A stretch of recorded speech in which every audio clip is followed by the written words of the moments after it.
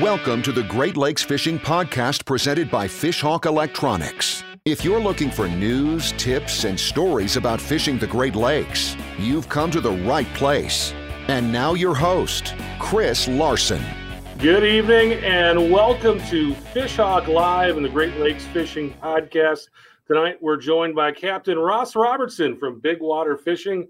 Ross, thanks for coming on the show. Thanks for having me. We've done a few of these things. I think this one might be a little different, though, maybe. Yeah, a little bit different, but, we've been doing this live thing here once a week now for about 8 or 9 weeks, and it's been really fun having lots of different characters, and great to have you on, speaking of characters. So we appreciate you taking the night off. I know that you guys have been super busy down on Lake Erie doing a bunch of charters, and you were out on the water today. How'd your day go today? We had a good day. You know, we started off when it was literally flat calm. And, you know, sometimes that's a nice thing on the back and everything and in the pocket while you're driving out there, but it's not always the best for fishing. And about 10 minutes in, we were almost getting to our spot there and the east wind kicked up. So that's normally not a good thing either. It was just a weird day. And then it literally got so fogged in, you probably couldn't see 100 feet in front of you. And, so it was kind of a weird day, but the good news is the fish were biting. So that's always a plus, but it was definitely a weird start. I don't think I've ever seen fog like that in June. Yeah, but people can deal with a lot of things if the fish are biting and the net's wet. That is a fact. I mean, it's amazing how just like one fish in fishing, like I get guys and they're just super quiet or somebody loses one fish or something and the boat is just like deadly silent, or you get a couple guys that just don't even talk, which is sometimes kind of weird because I'm such a motor mouth, as you know. And then you get one fish in the boat and just everybody's a chatty Cathy, and all of a sudden they're not cold anymore, or they're not hot anymore. And so it doesn't take much. Yeah, fish is a good cure. Ross, before we get started tonight, can you just tell us a little bit about yourself and your charter, Big Water Fishing? Big Water Fishing, we've been in business for 20 plus years, and we do things a little different than some guys. We were the first small boat charter on the Great Lakes there, or not the Great Lakes, but just Lake Erie anyhow. Maybe the Great Lakes, but I doubt it. And it was ironic because Al Linder kind of got me into the game for doing the educational trips. He said, Bob, you got to do these educational things, teach these people. So a lot of my clients, you know, they've got their own boat, and we help them everything from electronics to rigging to maybe trying to catch a trophy to just taking a, father and son out like we're going to do here shortly. So we run out of a Ranger 622, which is a 23-foot boat, and we move with the fish. So we're not kind of stuck at one place, and it's a hands-on deal. And then we run a media company. You know, we basically do everything with companies we work with, like Fishhawk and Sims and Fish USA, and we produce content that you may have seen on our YouTube, Facebook, Instagram, and then also some of the commercials and stuff like that you see. Yeah, I see you all over the place doing Fish USA videos. I've been seeing you on the Lakewood page quite a bit lately as well. So you're kind of a guy that's not only helping people that are hiring you to charter, but you're helping people kind of all over the internet with lots of different advice and information that you're putting out there. I know you've done a lot of stuff with, you've written a lot of magazine articles and those things as well. Yep. And, the magazine stuff, unfortunately, is kind of going away a little bit, but I'm still I do a monthly column for InFisherman, also for Meat Eater, and still write for like Field and Stream and Outdoor Life just on the digital format now that they don't have the print stuff. So a little bit different way of doing it, but in some cases, probably even a little more updated. So, Ross, you talked about guiding out of that small boat. What made you do that? I know you touched on a little bit on some of the advantages of that, but what are kind of the main advantages out of guiding out of a smaller boat? Well, I think that, I kind of learned it from some of the bass guys, ironically. The Steve Clapper is a name that maybe you do or don't know, but he's probably the winningest smallmouth angler of all time. And, he was fishing a bass boat for these things when nobody was doing it on the Great Lakes. And I ran into him on places on the lake, 20 years ago, or maybe even more than that. And me and him were kind of fishing a lot of the same stuff, even though we were fishing for different species. And the one thing we had in common is we were both winning a lot, and we were catching fish that our guys weren't just on. And I learned real quick that, boat control from traveling with guys on the PWT like Gary Roach, like you can just do things in a, whatever you want to call it, trailerable boat with an electric motor that you can't do in those big boats that those guys traditionally have out here, like a 27 or a 30-foot sport craft that you see on Lake Erie or Lake of the Woods. They're pretty much, they're stuck, so a day like a couple days ago, it was flat ass calm. Those guys they're uphill with no paddle, backwards, snowing, all the bad stuff. So with what I can do, I can move the boat too. We may launch, in Cleveland one day, and then I may hide out behind the Bass Islands when we get a big east wind or something the next day, or when water clarity changes. So you can provide a lot more results and a lot less excuses. And folks, if you're watching tonight, once again, put those questions for Captain Ross Robertson in the comments. He's been doing this for a long time. He's on the water just about every day and really all year long out on Lake Erie. So if you got questions on trolling for walleyes or just about the water, put them in the comments. And once again, as we do every week, we will pick the question of the night to win that Fish Hawk swag bag. Ross, another thing I wanted to talk to you about is Lake Erie itself. And I mean, was it 40, 50 years ago? A lot of people talked about Lake Erie as essentially a dead lake. There wasn't really much there that you wanted to go after. And now it's really one of North America's success stories. The fishing really has never been better. Tell us a little bit about that transformation and kind of what went into that. I'm older than some of the guys now, but I'm still younger than many.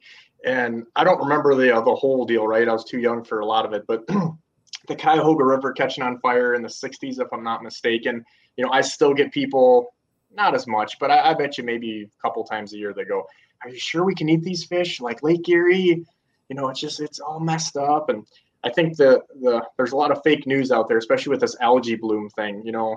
People, I think, they want to get a story sometimes. I know all the time I'm getting asked to be interviewed by different news organizations about how crazy the algae bloom is right now. And I'm like, we don't even have one. And, they move on until they get somebody else that wants to hear about that. But realistically, our lake, I think, is in good a shape as we've ever had. I mean, we've like 150 million estimated fish, catchable fish. Right now we're catching a ton of fish between like 10 and 12 inches, 13 inches, which, is kind of annoying, but it's a great problem for the future. And the lake is clean, man. We get some storms that stir things up, but day in and day out, I mean, it's not uncommon some places out in that lake to have anywhere from 5 to 15 foot of visibility. And our forage base seems to be pretty good, even though I think some of the guys wish we had some more shiners. But things are good. I mean, in my lifetime, certainly we've got more fish and seemingly better conditions. Tell us a little bit about why that walleye fishing is so good. I mean, what is it about Lake Erie that has made it become kind of this walleye capital? I guess we'll call it the walleye capital of the world. I know there's a lot of people in Minnesota who might want to smack me around for saying something like that about a lake not in Minnesota, but what is it about Lake Erie that's made it such a great lake for walleyes? Yeah, I hear a lot of places that claim to be the walleye capital, and I'm not trying to dig on any of those guys, but I got a little hometown pride here too. And I mean, even like Mille Lacs in the day, and I know I'm really going to anger some guys with this one. I think the estimated population, it was like between 300,000 and 500,000. And when you start throwing around, you got 150 million fish out there. That's a big number. That's a big number. You want $300,000 to $500,000, or you want 150 million, right? And it's just, I think, again, I'm not a biologist, but I think we're kind of just geographically located in the right spot. I've heard something like 80% of the catchable game fish of the entire Great Lakes are in Lake Erie. And I think, we're unfortunately kind of right on the edge of the ice belt, but that also helps us with just having a really fertile lake. It's a lot shallower. Our water turns over a lot faster. So when we do have problems, it kind of cycles through. And we have a lot of forage because being that southern most, if you will, on the Great Lakes, it really helps with things like the gizzard shad, where we're on the northern range of those. And a lot of those big walleyes really like eating those gizzard shad. And so we've got a lot of different forage bases, and unlike other bodies of water that kind of rely on one or maybe two main forages, they tend to get into trouble because those things go up and down. They get viruses, or they just die off, or whatever happens. They eat them out of house and home. We've seen that on Lake Huron. And knock on wood, we've just been fortunate that we don't have those issues or haven't had major issues like that here. And we've kind of survived a lot of the stuff that you're hearing people talk about, like, the algae blooms and zebra mussels and all that stuff. And we're just healthy. I mean, again, no biologist, but we've got a lot of fish and things are good. You're on the west end of the lake, and that's kind of known as sort of the nursery of Lake Erie. That's where all the new ones come from. Can you tell us a little bit about the differences between that east end and the west end where you're located? Well, I'll tell you what, I'm a shameless plug I'm going to do here, but we just had Travis Hartman, the Fisheries Lake Erie Program Director, I think is his title, on my podcast. And we put a bunch of videos on my YouTube that were kind of broken down by specific questions. And one that just blew my mind, because if you're familiar with Lake Erie at all, you can kind of picture this. The west end, let's say from like Sandusky-ish to the west is what we're going to call the Western Basin. And that's, like you said, that's the nursery. That's where those fish all come to spawn during ice season. That's where a majority of them, migrate down to. And that is where, again, I'm making up a number here, but it's probably 80, 90%. I can't remember the exact number of like licensed guides in sport fishing and tourism are at.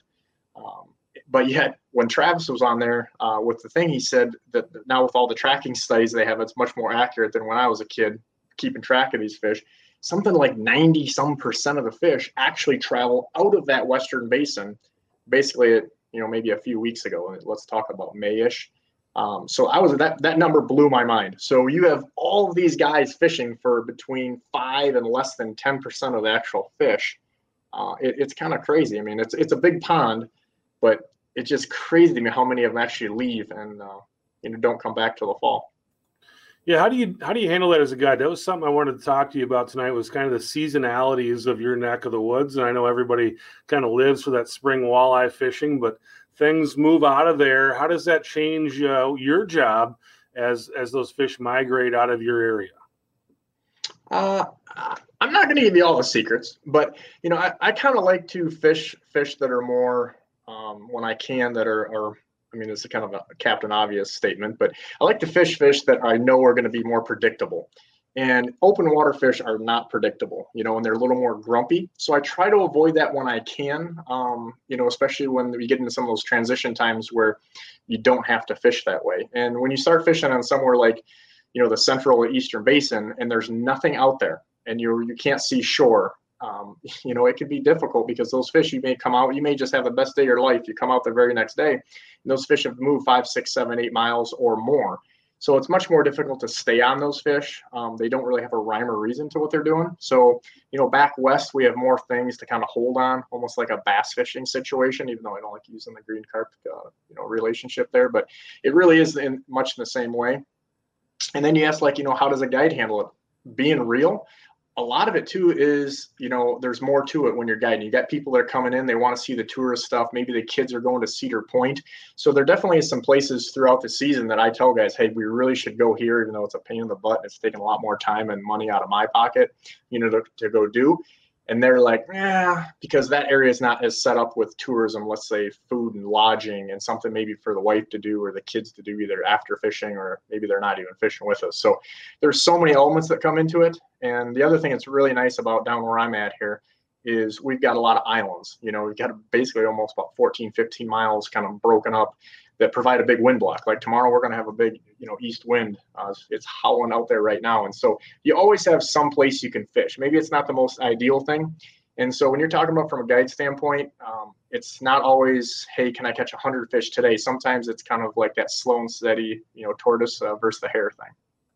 All right, we're starting to get a few questions come in. We'll start with John Acerno, and he wants to know if he's from YouTube. He wants to know if you're dealing with a lot of short fish these days.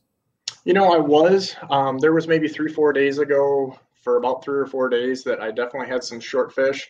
And I would say anywhere, the thing that I get is short fish is to me, it's two different things. You get those fish that are like 8 to maybe 12 inches, because those are really, really difficult. We've got a lot of fish now right at 14 inches. So this fall, that's probably going to be a legal size fish. Actually just talking to the fisheries guys about that. And they said, maybe even like 13s will be, catchable or keepable, I should say, this fall. But those short fish that are like, let's say 8 to 12 inches, those are tough because you don't always know that they're on. They steal stuff. It's difficult to release them even if you're casting or doing something. So those can be a huge pain in the butt. But there's definitely ways to do things differently. You just have to kind of work through things. There's a lot of things like small spoons. Those are just a go-to for small fish, and so that's not something that I'm doing right now. All right, here's another question. This is from YouTube again, and I'm going to hopefully be able to pronounce this city correctly. It's from Jim Weiss. It says he Okay, thank you for saving me there. He says the perch are gone. What do you think happened? We ate them all. I don't know. Yeah, they've lowered the perch limit, I believe. I think it's 10 fish over there. A lot of those guys, we've got a big commercial fish operation down here where they do the processing, and I know those guys have really, really been struggling. So I'm not going to start throwing daggers. I mean, you could say some mismanagement. You could say this and that. I don't know. But perch also don't live as long. You have some bad hatches. But it does seem in my lifetime, but the perch is always just a roller coaster. It's up and down, it's up and down, up and down. But I'm no biologist, so I'm going to stick to what I do know. But I do know that those perch populations are up and down a lot, and it causes definitely a big stir for sure. Even in our neck of the woods, they're pretty cyclical. You can go out there one year and pound them, and maybe 3 or 4 more years before you find them like that again. All right, here's a Facebook question. This one from Ryan Sharp, and he'd like to know, what's your most productive speed at the ball for walleye with spoons and harnesses? Most productive speed at the ball. Well, I don't use downriggers if that's what we're meaning by ball, but speed is a relative thing. That's why when you're using a fish hawk, like today was a prime example, we went into the waves to start the day. And I know even my guy was like, I've watched enough of your stuff to know that we don't go into the waves here. But the current, was the opposite of basically the wind. And that was kind of switching around. So that's going to change a lot. And if you don't use a fish hawk, shameless plug, you're in trouble, because even 2 or 3 tenths is going to change, so much as where your lures are wiggling, or, the weights are going to be up or down. But it's not a good answer. But, in summertime, we may be upwards of 2.5 miles an hour. And if you're a crank and spoon guy, maybe you're almost pushing 3 miles an hour on your speed over ground. But I generally fish a lot slower than everybody. I would say most of the time I'm 0.8 to 1.4. And are you generally fishing with harnesses? I used to, but cranks have been so deadly. And again, kind of trying to cover more water and stay out of those little smaller fish. At times that's definitely a better thing. And I know everybody wants like a 2+2 answer on this, but these are things, like in my boat when I open up compartments and guys are like, so what are we doing? And I'm like, I would not be having this much equipment in the boat if I didn't think that I might have to call an audible. And, that's the difference between a guy that's a good guide, is I'm comfortable with all that stuff. And I really do make a lot of audibles. Let's talk about that for a second. I mean, obviously, you have a YouTube channel. You've got a ton of subscribers. People are watching what you're doing. You're putting out a lot of content, talking about what you're doing. And you just said a few minutes ago, one of your clients said, hey, I know this isn't really what you say we should be doing, but we're doing it. What's that like for you to have these clients come in and they kind of already have a little bit of an idea? They've already read a few pages of your book, if you will, already. What's that like for you when you've got people out there that at least feel like they know a little bit about you before you get out there? Right. And I'm not sure what's better. If you got the guy that's got a little bit of knowledge there, because then he's calling you on your BS or something, or you get somebody who shows up that doesn't know anything that's going on. And from day to day, I get both of those for sure. But I honestly like the guys that are, I don't want to say educated, but know what's going on, pay attention. I think the biggest thing is to, I know you didn't ask this, but as a guide, the best thing you can hope for out of a client is somebody just paying attention and working with you. A guy's sitting up there, on his cell phone playing all day, and you're missing fish, or you need help with something, or clearing some lines because he's texting all day. That wears a guy like me out. But having a guy that is paying attention to stuff, and especially I take it as the ultimate compliment, when somebody says, hey, I read this in your book, or I watched that video. And then it's great because I'll explain to them what my thought process is. And I tell them I'm not always right, but here's why I'm going to do this. And so that's a good thing. All right, cool, Ross. Tell us about that. You kind of got into that with those lines in the boat. Let's talk a little bit about your kind of trolling program. How many rods are you typically running? Again, we've got a 22-footer open bow boat. How many lines do you typically run when you're out trolling for walleyes? Well, we used to only be able to run 2 lines per person. And so, a lot of my trips they're pretty much all 1 to 3 people. So, in the past, I was able to run 4, maybe 6 lines, something like that. And now we can run really more than I got room for. And I think that sometimes was it grandma used to say, everybody's grandma said, the hurrier I go, the behinder I get. So running something like night crawlers, if you're doing that, I generally don't run much more than 6. In the last little bit, to kind of narrow things down and figure things out quickly, I'll start with maybe 8 and go down to 6. Because once you get things kind of figured out, sometimes less is more, for sure. As we get into the summer and I start fishing deeper water, which not always the case, but generally speaking, if we're using something like dipsy divers, or a combination of techniques where I may be using planer boards and divers or some down stuff, maybe a few more rods, because you can kind of comfortably do that without, screwing up the spread. So there's not a good answer to that either, but generally less than most guys. Because the other thing too is, it's kind of way off topic and probably not what you're asking for, but, part of being a good guide too is to not get your fish in 10 minutes. You don't want to catch them too fast. I don't want to catch them too slow, because some of these fish that we're catching in that deep water, or when you're using things like night crawler harnesses, they're always not releasable. So I don't want to get somebody off the lake too much or too fast, and I don't want to have fish that are not able to be released. So. All right, that's kind of a nice little secret of the pro there. Don't want to catch them too fast. It sounds like a tough problem to have. Or too slow. I'm telling you, and that, see, you got to put both of those things together, because now all of a sudden now you become a nut job. Like, you're like, oh, too fast, too slow. And it was kind of like that today. They started coming 2 at a time, and I'm like, ugh. But it's a lot better than not catching anything, right? So.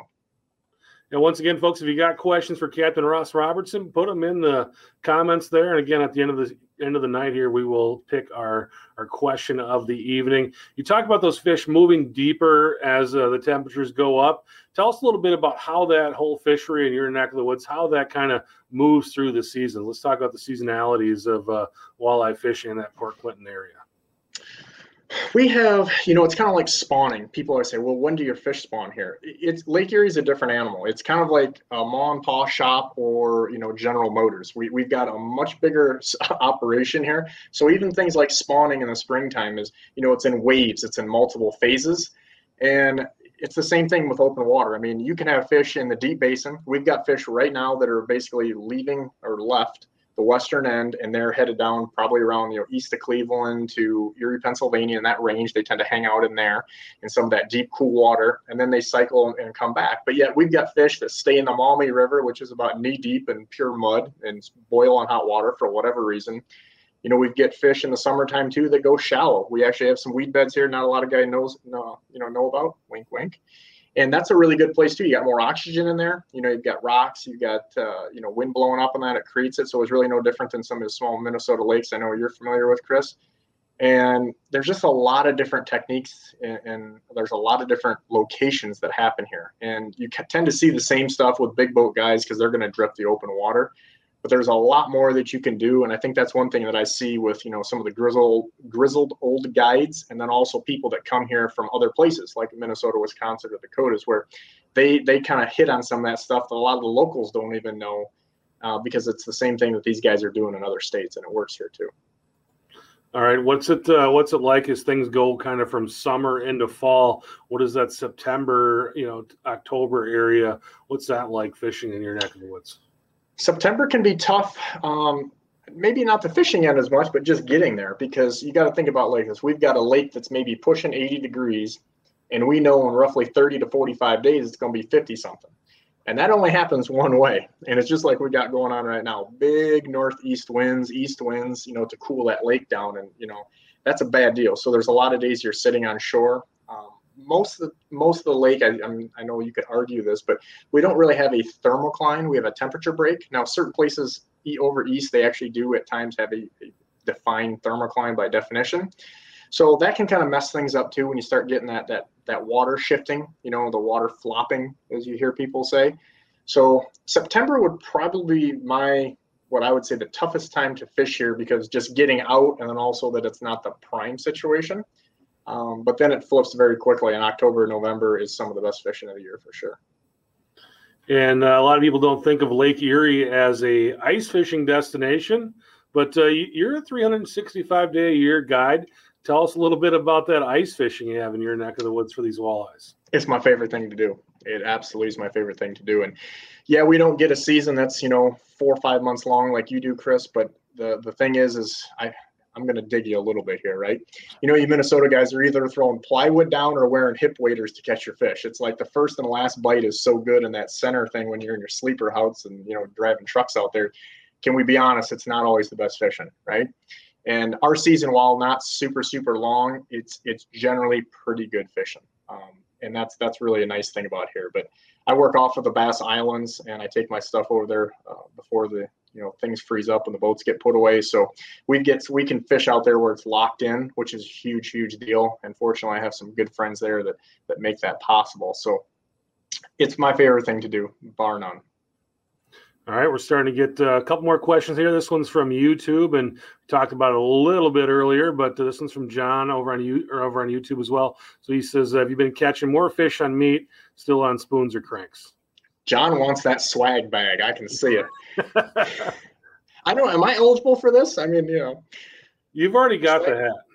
Yeah, I do. I like this. Is actually, I'll tell you, I like this hat. But yeah, I haven't been using spoons yet. That's just not my deal until I have to, because I just don't like fishing fast. I'm just not a power fishing guy for many reasons. But I like fishing meat. I've fished meat here the last little bit. We're kind of flip-flopping back and forth with crankbaits. It really comes down to more where I'm at and then also where the fish are in the column. If the fish get really deep with cranks at this time of year, it can just get much more difficult to get them there and maintain them there, a lot more hassle. And then when you're trying to check lines. So if I can fish and meat effectively, that's what I like to do. But I have both rods that I've been kind of flip-flopping back and forth. But I did set the spoons on my deck there next to my boat, and those will be going in the boat very, very soon, probably this weekend. All right, here's one from Randy. And Randy is he's on the show just about every week watching. And this is a good question for you because you get a chance to talk about the X2 here. He says, you said you do not run downriggers, wants to know how you run your probe on your Fishhawk. Well, that's actually how I got to come with Fishhawk, because we helped design that X2 because there was a certain individual at Fishhawk that saw me modifying a certain deal and said, "What are you doing?" So I basically have a short rod it's available from Fishhawk, and I put an old line counter reel on there with some braided line, and it just goes in a rod holder right at my console. And if you go on my Facebook or any of those things, you can see it because I never take that X2 off in open water. And I've got it right next to my console, and I'll set it in and out of there as needed. You can even leave it in there the way I have it as you're running to and fro. I do put it away when I'm traveling down the road with the truck, but it's super, super, super portable. It's basically like the straw deal, kind of the Chinese straw trick, if you will. And then I'm using just a big weight. You can use it. I think Fishhawk offers, I believe it's a 16-ounce weight. I've got another one that I'll use when I'm in deeper water that I believe is 32 ounces. It's like basically a big torpedo. Realistically, the 16th ounces is enough for most stuff. But I really, really, really like that. It's just easy to deploy and super simple, because if it's not, you just don't use it as much. Let's just be real. Yeah, Randy, check it out. It's the X2, and you can see a lot of stuff on Ross's channel. And if you see these guys who are fishing similar ways to the way Ross does on these trailerable boats, and they're out there on Lake Erie, it's a very, very cool way to use the Fishhawk and get that Fishhawk data without the downrigger. And once you see it, you'll really see the magic in it. Like Ross said, he'd actually kind of homemade one out of an X4, and that kind of was the birth of the X2. So that was pretty cool. Yeah, there's no show here. I mean, it's the real deal. When you tell people, you break it down, and they're like, I don't know if I need that, and I simply say, how many times does an average troller look down and see what a speed over ground is? I mean, 1,000 times a day, even subconsciously looking at that. I mean, at least anybody that's pretty good at it will. But realistically, if I said, hey, you can get an item and buy it and look at it just like your watch right in front of you, what your real speed is of your lure, it's a game changer, because the simple thing is how many times have you gone left to right or trolling west to east and you caught 10 fish, 15 fish, and you turn back around to come through when it's flat calm and you catch one or two or none. And the reality is you're not doing the same speed, and you're generally off way, way more than you could ever imagine because of set and drift with the currents. And if I said, hey, you can get something, buy it, and put it in your boat and tell you exactly what that number is, and you don't, anyway the fishes the Great Lakes, or really anywhere with current, is they're crazy. Yeah, the first time I got to see this in action, Ross, I started working for the company. We were doing some trolling out on Lake Erie, and we were pulling worms at 1.3 miles an hour, and the action was so fast. We were trying to film stuff, and we couldn't film because we kept getting interrupted by fish. And the guy we were out there with says, I'll fix that. And he popped it up. So we went from 1.3, we were catching all the fish, up to 1.6. So we could kind of basically make those worms not do what they needed to do so we could film stuff. So just that 0.3 miles per hour on the Hawk, it went from we were catching fish and we couldn't even film to now we could do our stuff. And I don't think a lot of people realize, at least people that haven't seen this in action, realize just how big a part of the toolbox that this can be. Speed kills, either good or bad. All right. This one's from Eric Modney, and Eric has been on the podcast before. He's a Toronto angler. He says, what colors do you prefer for peak summer deep walleyes? What temperature zone do you target with the Fish Hawk? He's not a walleye guy, but he's looking to diversify. Gotcha. If you watch anything that I do, you know that I'm going to tell you, forget the color thing, because there's just so many more things. I know it's definitely the most fun thing to talk about, but I'm not going to say it doesn't matter, but there's so many other things to worry about before that. Don't go crazy. And even where you're at, from the western to the central to the eastern basin, that you tend to see, little color preferences for whatever reason. I think a lot like Lake Michigan, like Silver Streak has Ludington watermelon, and then you've got Manistee watermelon, all these different colors and things as you go throughout. The one trend that has been on Lake Erie, though, is chrome colors. Doesn't always, hold true, but chrome stuff has been better on crankbaits than painted or the see-through like bare naked stuff. So that would be one thing I'd probably start gearing some, if you don't have some chromes, to do that, because there was probably a 5 or 6 year period where there wasn't a lot of chrome colors on a lot of the popular baits, or they weren't selling anyhow. As far as depth wise, I don't really look at a temperature at all, because realistically it's all about the bait fish. So if you find the bait, you're going to find the walleyes. We don't go up and down as much as like a Lake Michigan or Lake Huron. We don't have a blow where all of a sudden our water temperature is going to change 10, 15, 20 degrees with any frequency at all. So, if you get really far east, you may see a temperature break on your graph, but even then I've caught them above and below that. So look for the bait in the summer and you will find the fish, I promise. All right. We got one here from Rick Bauer, and Rick says, if you're marking fish in 40 feet of water, 10 feet off the bottom, what depth do you put your Fish Hawk, and are you changing that at all during the day? I like to get the Fish Hawk thing within reason, close to where I'm catching them, which is another reason I like having that X2 at my console, so it's farther away from my lures if I was to dead stick something, or so nothing would get tangled up or netting or anything like that. But the one thing that I would encourage you guys, I just ran an educational trip a few days ago with electronics, and that was the whole focus was electronics. And I blew the guy's mind by, letting a fish go, and he watched it go down on the graph. And we've got a lot of stuff on my YouTube page with this, and even some of the pictures I put up on Instagram, where you have to understand that where you see like 30 feet on your graph doesn't mean that fish is at 30 feet. And we've got a really good thing, actually, High Tech Fishing, old Bruce Sampson, give him a little plug. He did a deal with a tennis ball, and he tethered it 18 inches above in his pool. And based on where that transducer is, his wife kicked through the little raft across and showed, the difference of when you mark that below you and then out to the side, because in 40 feet, your transducer may have a 15, 16, 17, 18 foot, beam that we're covering. And so depending on where you're marking those in there, you're not actually where you think you are. So I always like to spread my lines out. I do it much more than most people. And I just let the fish tell me where it's at. Narrow it down there from there. So we've talked Fish Hawk quite a bit tonight. It's Fish Hawk Live. That's what we do. But tell us a little bit about some of the other electronics that you're running on your boat and those tools that you're using to catch fish, Ross. Yeah, and I guess kind of expand upon that last question is, guys, I rarely, I'm sure people don't want to hear me say this, or some of the people I work with, but I don't look at my electronics that much when I'm fishing open water, assuming I'm still catching fish. Because the one thing that I think I can, with fishing, it's tough to have hard rules, right? There's a lot of guys that get on these things and they tell you this is how it is. And most of the time we just don't know. We've got some gray areas in there, or a lot. And I like to mark them at speed. So I run a Humminbird Helix unit, and I've got that a 12-inch screen that is full sonar when I'm running. And I really think that's important because I can see that column and see much better. And I'm marking fish at speed. And it's amazing, Chris, how many days just this year alone, let alone through my career, that I'm marking the tar out of fish when I'm driving 25, 30 miles an hour.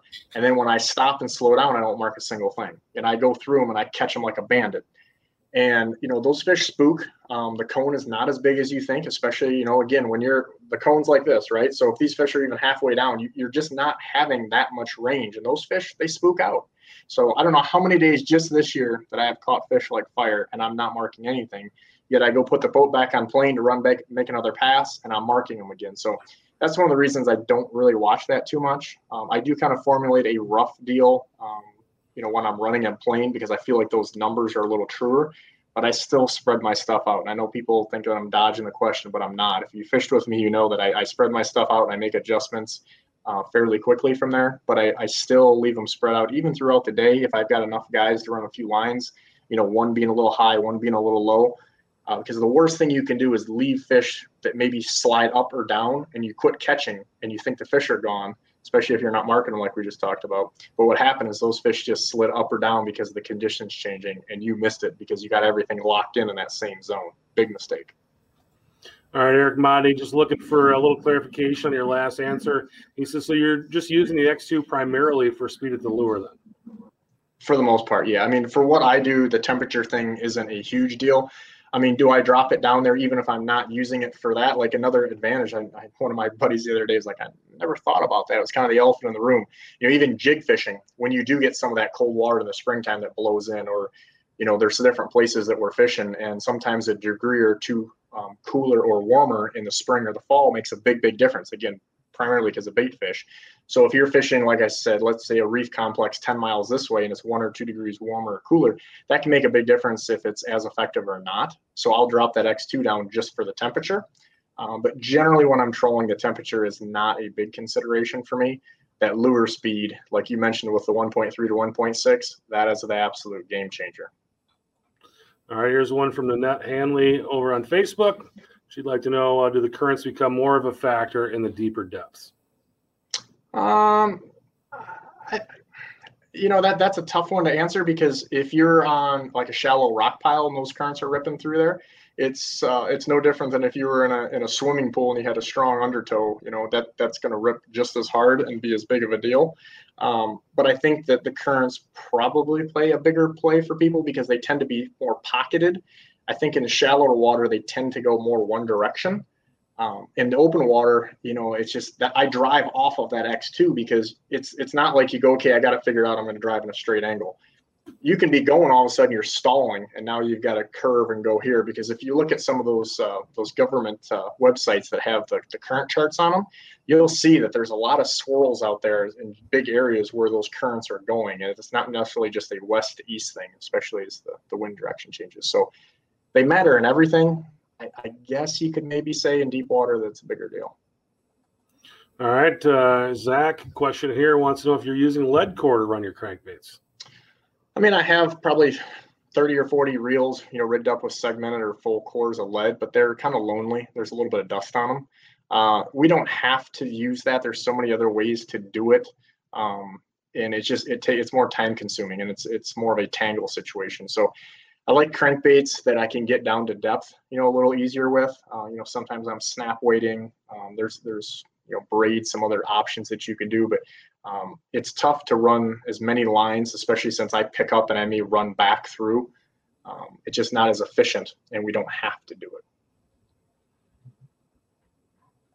All right, Ross, here's one from Gordon McChesney, and this will be interesting answer. Wants to know, what is your go-to speed for Central Basin walleye? There's no answer for that. Gordon, I'd love to help you out, but that's like saying, what one color crankbait do I use? I'm not trying to give you a dig, but that changes daily. You let the fish tell you what's going on, and it changes a lot, and a lot of it because of that current situation. But the big thing you do is do some slow S's. You'd be amazed at how many times you catch them.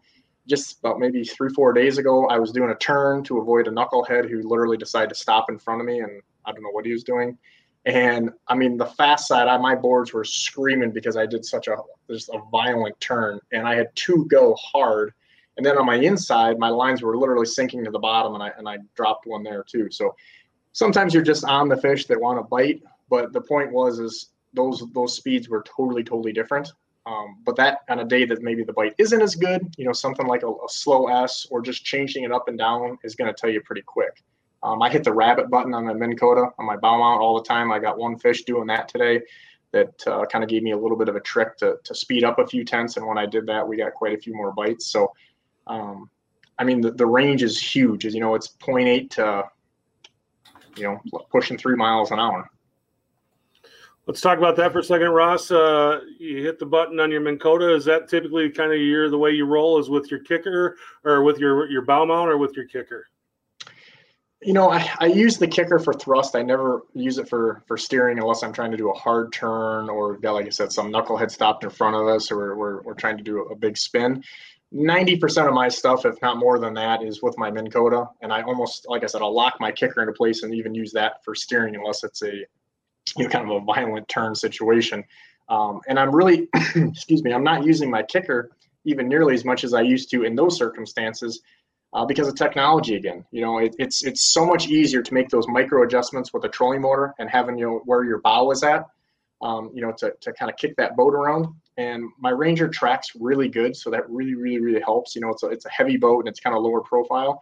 If you have a higher boat, maybe that doesn't work as well for you, or something with a big windshield, or that's 3 feet off the water. Some of the aluminum boats are a little more difficult to do this, but I'm running Dakota lithium batteries, and it is insane. I was actually going into the current today, and I was on a 7.5 on the Minn Kota remote. Anybody that has one knows what that is, and anybody that has one would also know that you wouldn't want to do that really long because you're not going to get through a traditional day trolling like that, let alone you probably wouldn't even get through 3 or 4 hours even with good batteries.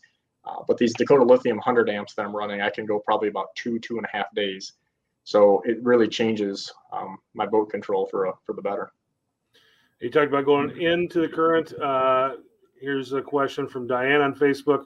Wants to know if it's best to fish with or against that current, or does it vary? My guess is you're going to say the third thing.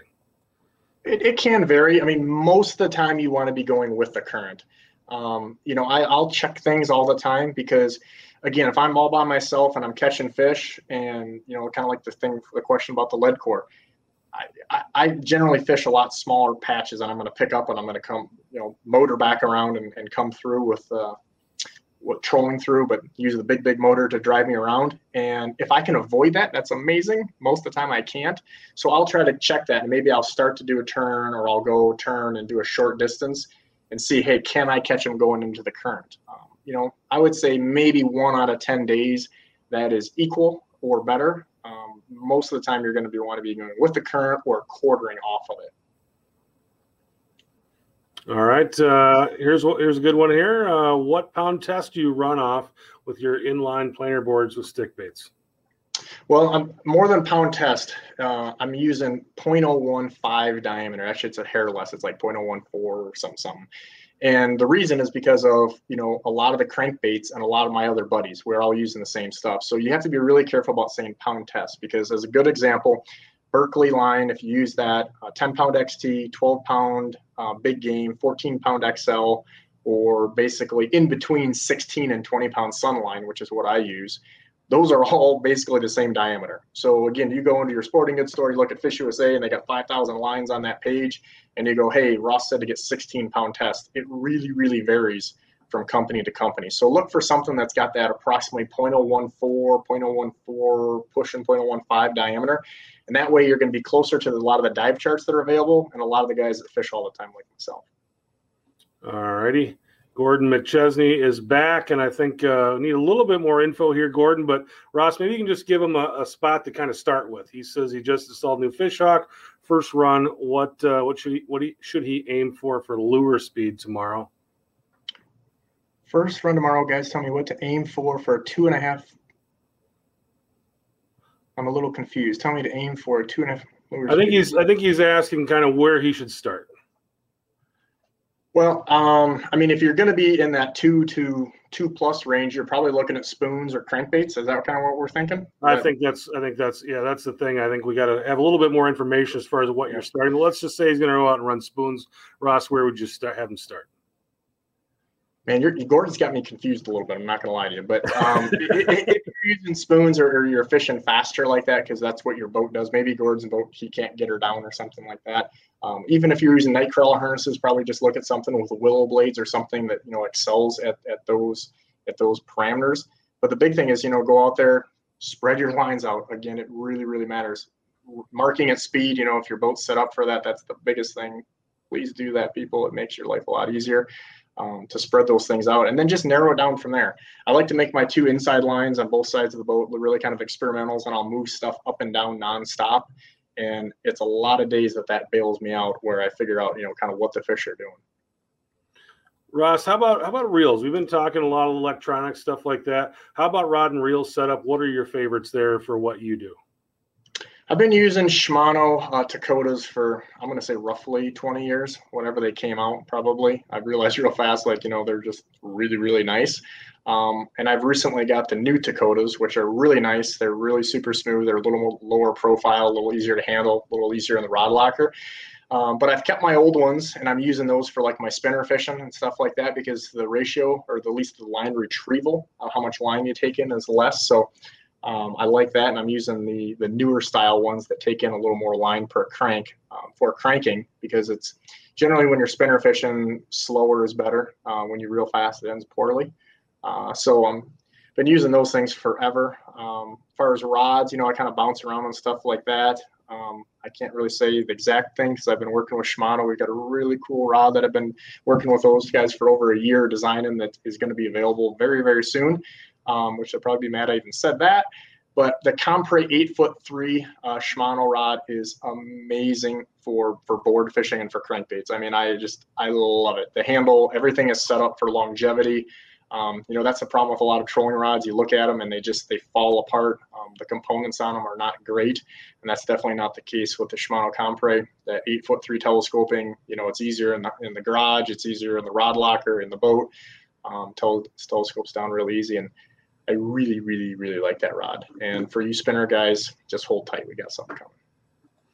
All right, Ross, really appreciate you coming on tonight. Is there something I didn't ask you about tonight that you'd like to talk about? My favorite ice cream. All right, let's hear it. I don't have one. It's like crankbait colors. It was a loaded question. I am eating, though, a Toffs, which is a dairy here that has insane ice cream. Chris, when we get together to do some fishing, I'm going to take you to Toffs. It has actually real cheesecake pieces in it, and it's like cookies and cream.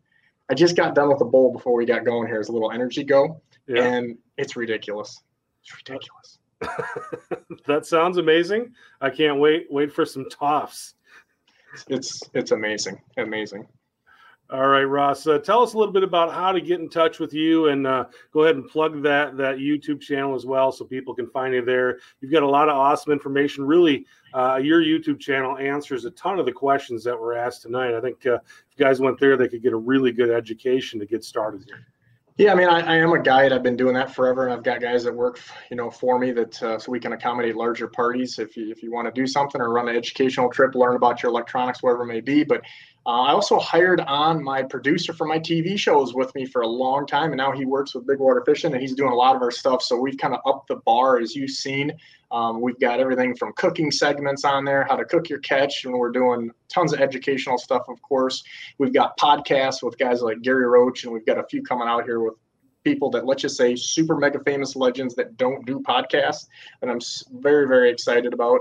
But Big Water Fishing, go to bigwaterfishing.com, which is my website that has all the links to all of these things, the past podcasts and videos and all that. YouTube, it's Big Water Fishing as well. Instagram, Facebook. Pretty much if you type in Big Water Fishing, you're going to find us. Yeah, Ross has got an awesome Instagram too. If you're there, he's always putting stuff up. And if you don't know Ross, you'll find out that Ross likes to joke around a lot too. He's a good follow, a lot of fun to see him. And we really appreciate you coming on tonight, Ross. It was a lot of fun to have you here, and I hope a lot of people learned some stuff. Always enjoy it. Appreciate the call. All right, for Ross Robertson, I'm Chris Larson. Have a great night, and we will see you next week.